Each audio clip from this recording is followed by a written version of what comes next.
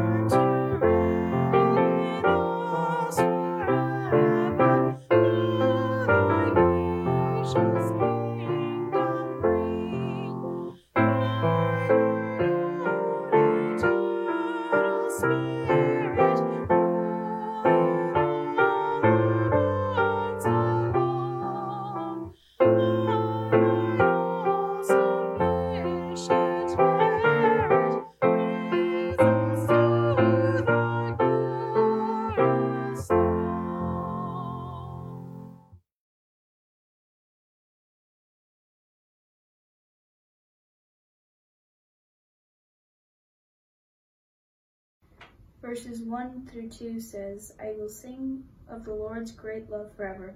With my mouth I will make your faithfulness known through my generations. I will declare that your love stands firm forever, and that you have established your faithfulness in heaven itself.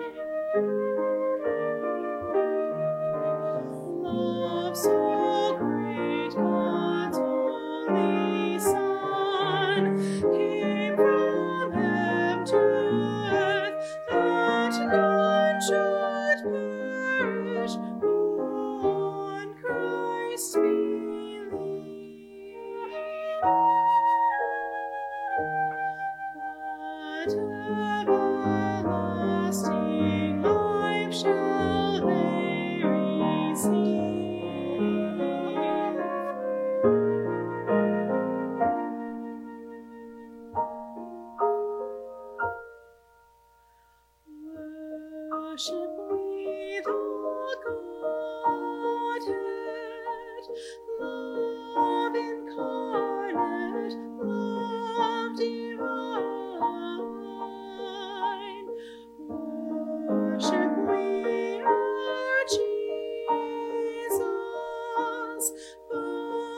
wherewith for sacred sign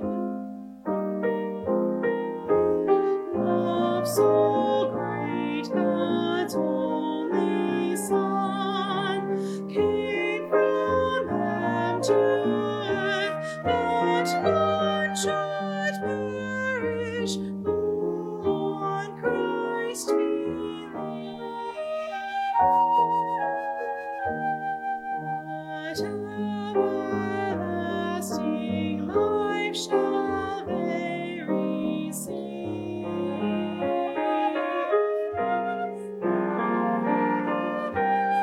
Love shall be our token, love be yours and love be mine. Love to God and all the earth. Love for plea and gift and sign.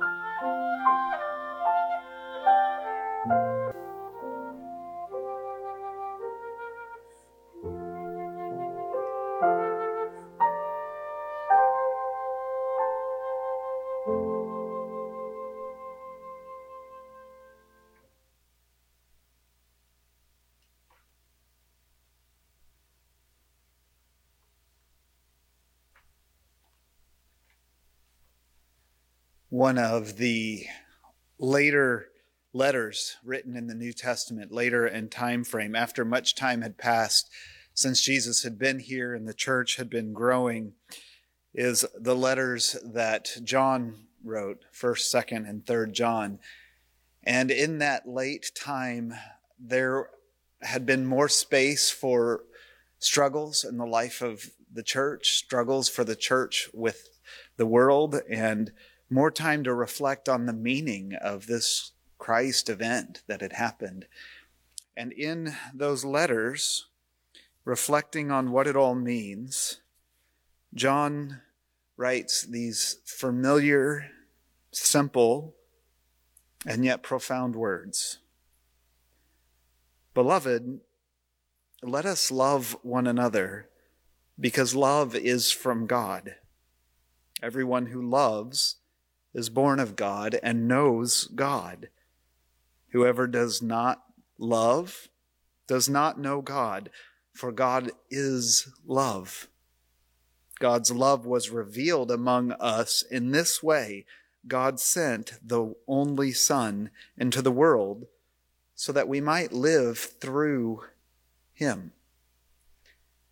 I think in our time of struggle and division as a culture, and in our time of struggling with pandemics and all things, that invitation is maybe the one key thing we need to remember on this fourth Sunday of Advent, that is the Sunday we remember love. And so as I light this fourth candle, I want to invite you at home to get your Advent candles out and light it with me, and remember that whoever loves is born of God, and that ultimately all we are called to is to embody that love.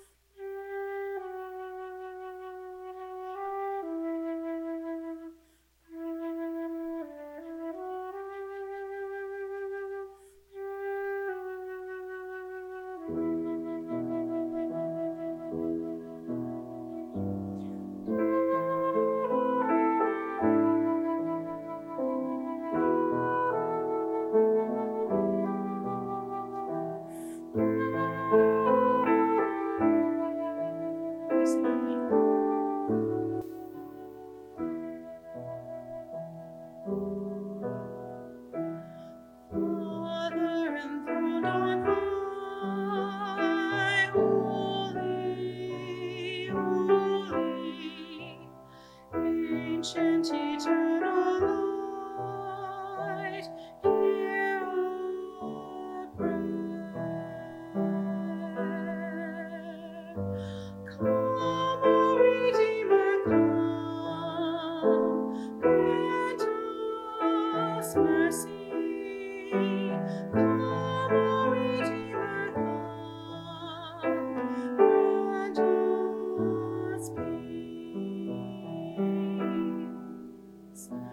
Lord, save us from the dark of striving, faithless and troubled hearts weighed down. Come, O Redeemer, come, grant us mercy. Come, O Redeemer, come, grant us peace.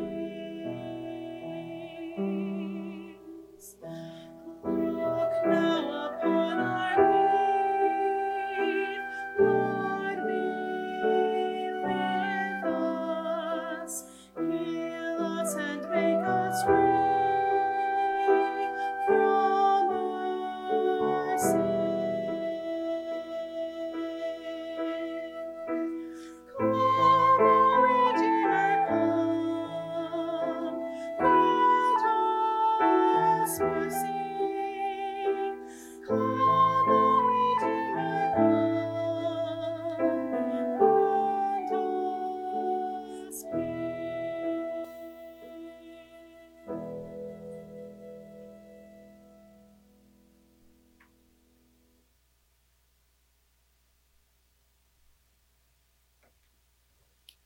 Let's pray together.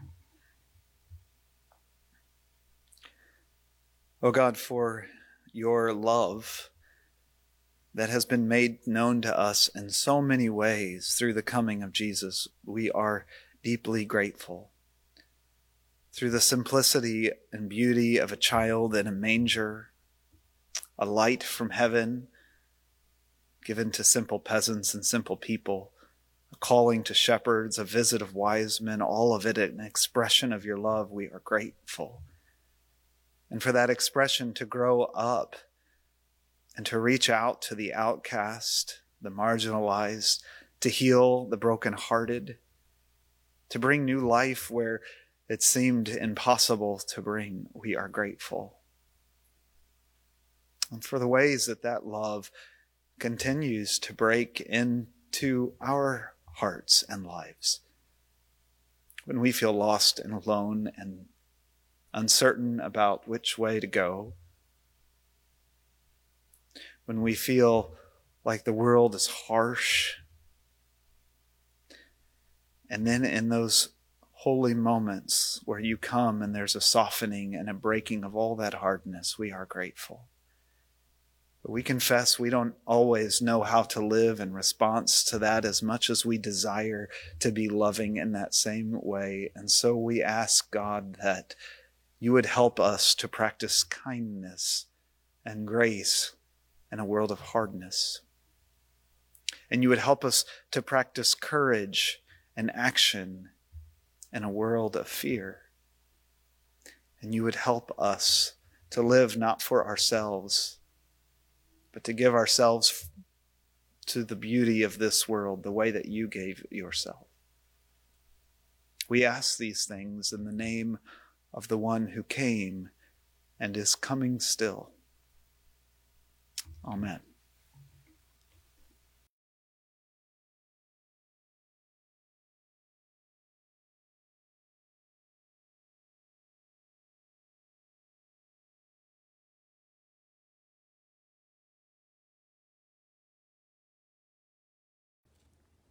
In the beginning was the Word, and the Word was with God, and the Word was God. He was with God in the beginning. Through him all things were made. Without him nothing was made that has been made. In him was life, and that life was the light of men. The light shines in the darkness, but the darkness has not understood it. He was in the world, and though the world was made through him, the world did not recognize him. He came to that which was his own, but his own did not receive him. Yet to all who received him, to those who believed in his name, he gave the right to become children of God. Children born not of natural descent, not of human decision or husband's will, but born of God. The Word became flesh and made his dwelling among us. We have seen his glory, the glory of the one and only, who came from the Father, full of grace and truth.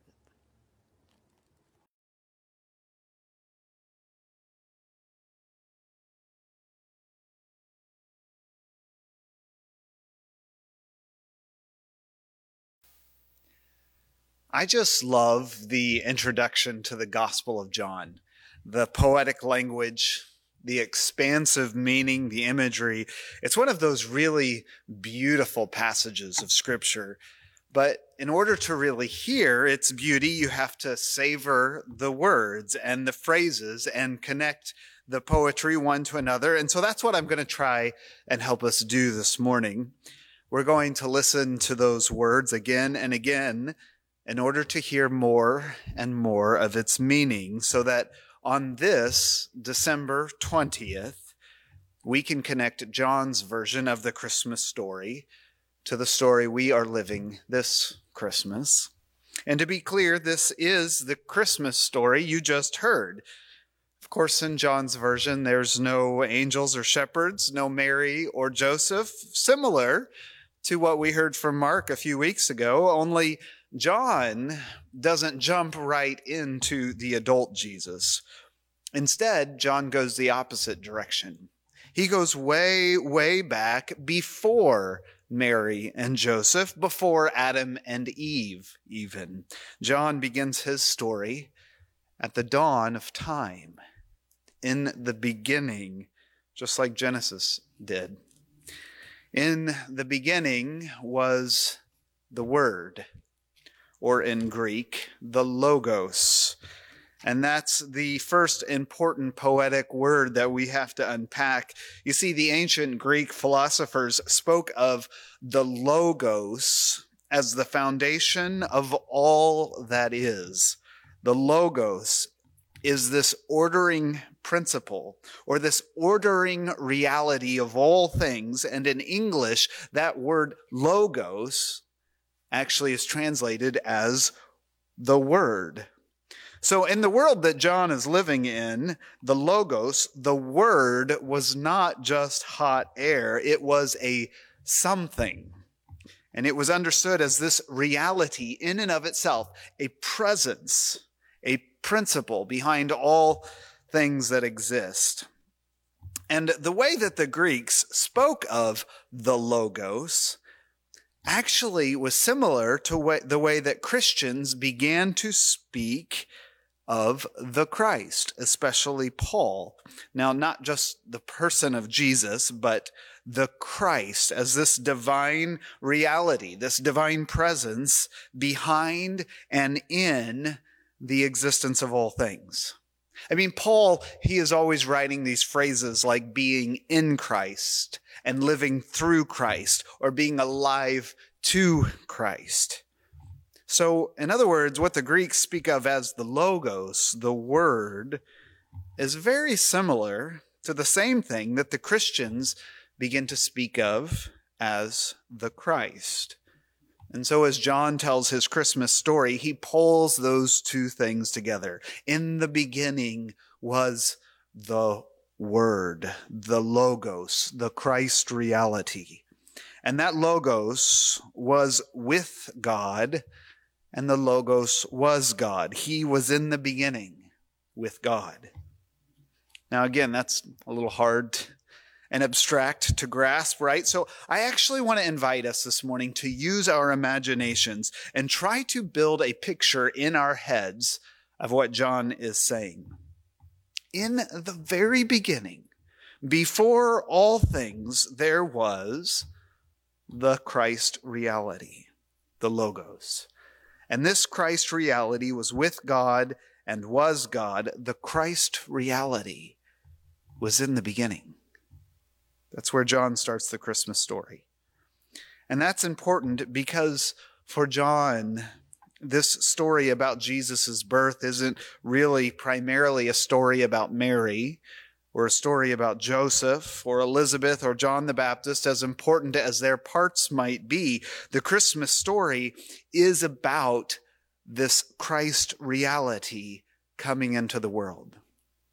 The Christmas story is a story about God, the Eternal One, the one that's beyond all time and knowing, the very ground of our being, the ultimate reality at the heart of all reality that we often refer to as God. That's who the Christmas story is actually about. In the beginning was the Word, the Christ reality. And the Word was with God, and the Word was God. He was in the beginning with God. And then John goes on to write, all things came into being through him, through this Christ reality. Without him, not one thing came into being.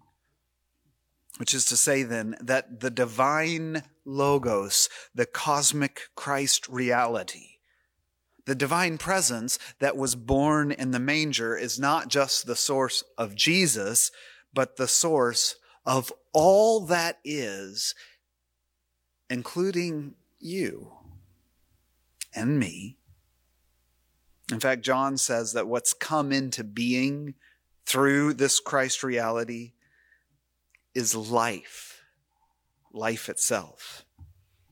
And that's the next really heady idea I want to invite you to try to wrap your imaginations around. Try to picture that in your heart and in your mind, that the divine reality that the Greeks spoke of as the Logos or the Word, and that Christians began to describe as the Christ, is what brought into being life itself.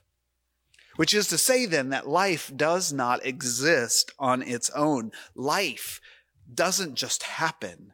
Life is a force that came into being through the very heart and the impulse of God, and it came into being through Christ. This force of life, it explodes into existence at the birth of the universe, spreading out the galaxies and the stars.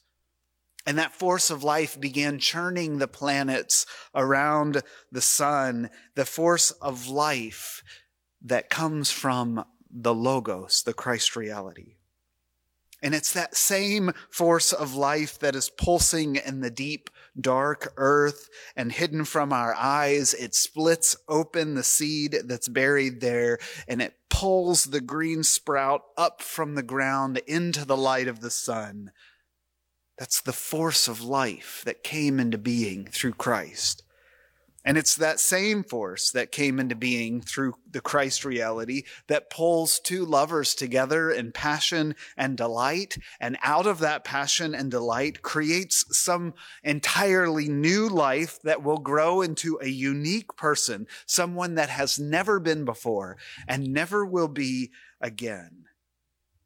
This is the force of life that came into being through Christ in the beginning. And it's the same force of life that drives you and me even now. It's what drives us to create and to work and to learn and to build and to teach.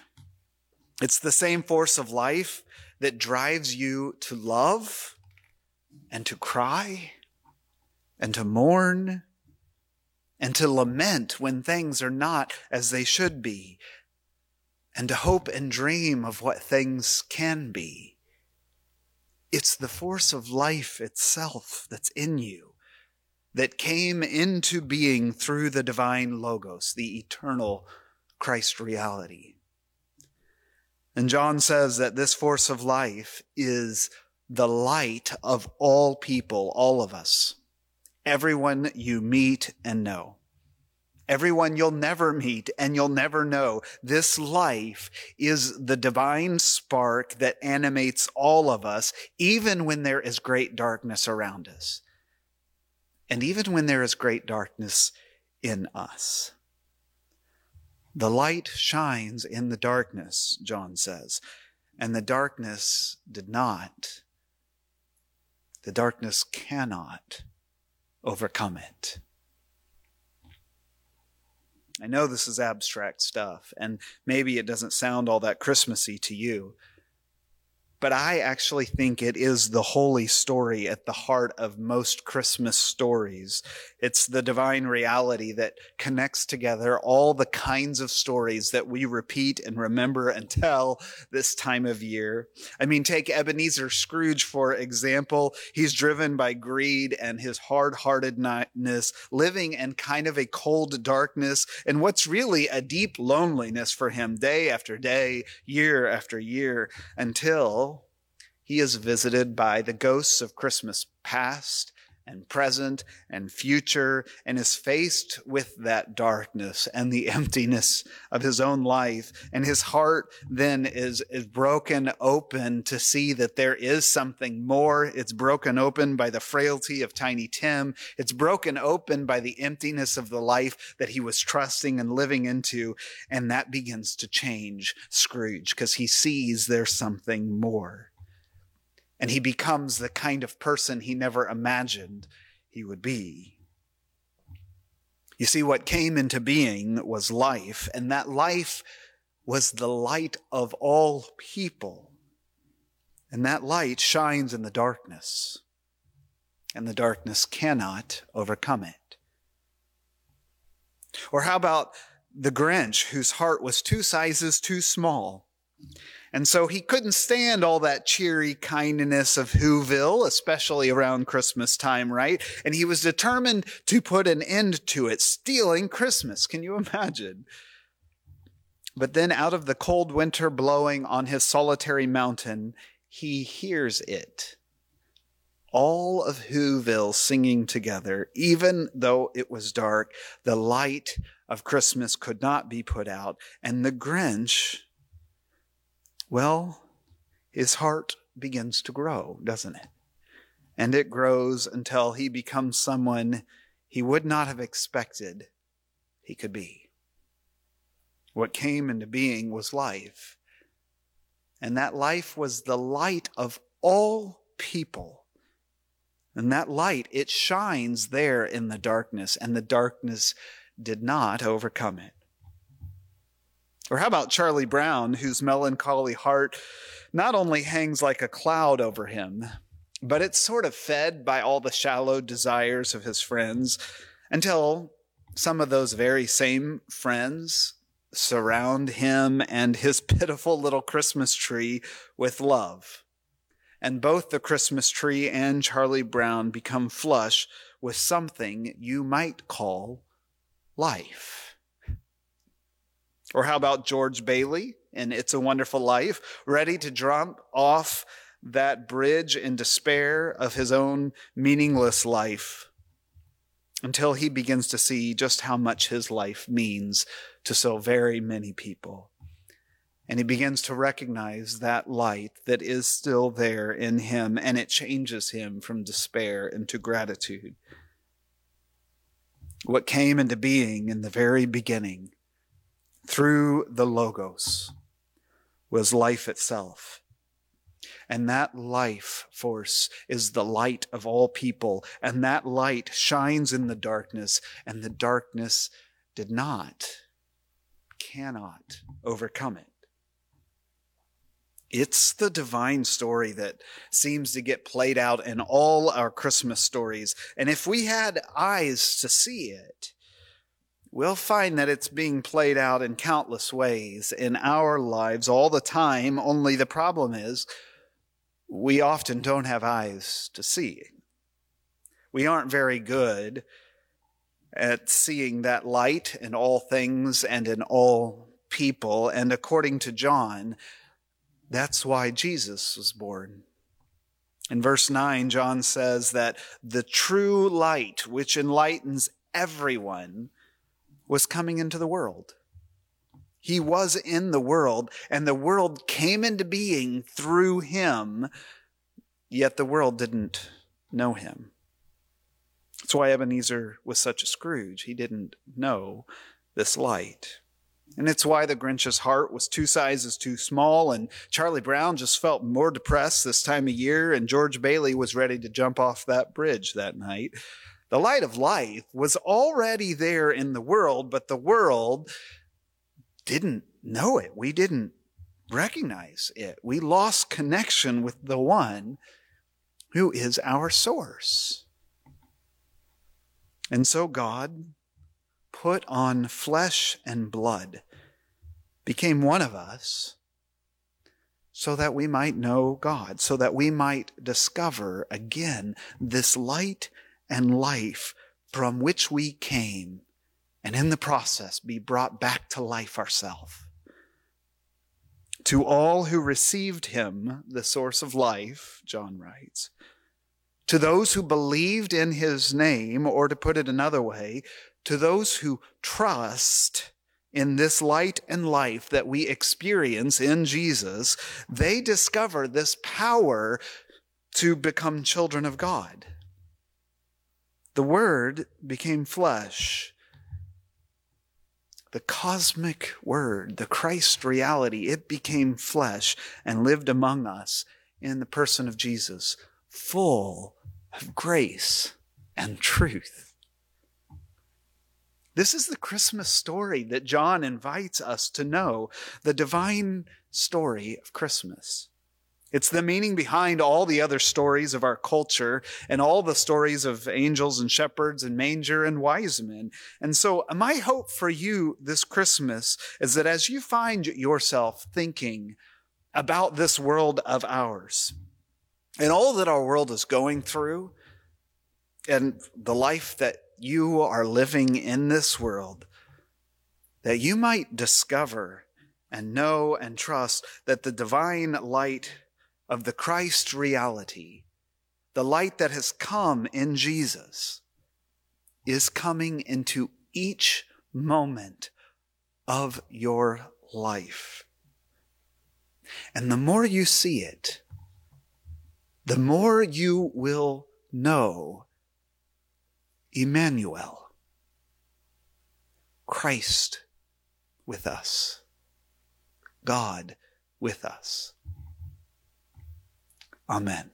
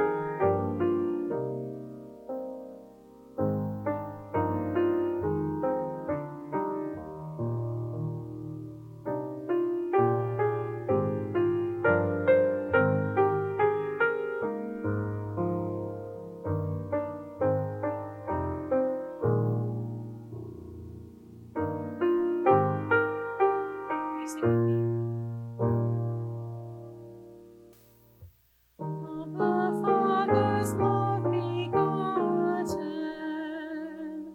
ere the worlds began to be. He is Alpha and Omega, He the source, the ending, He of the things that are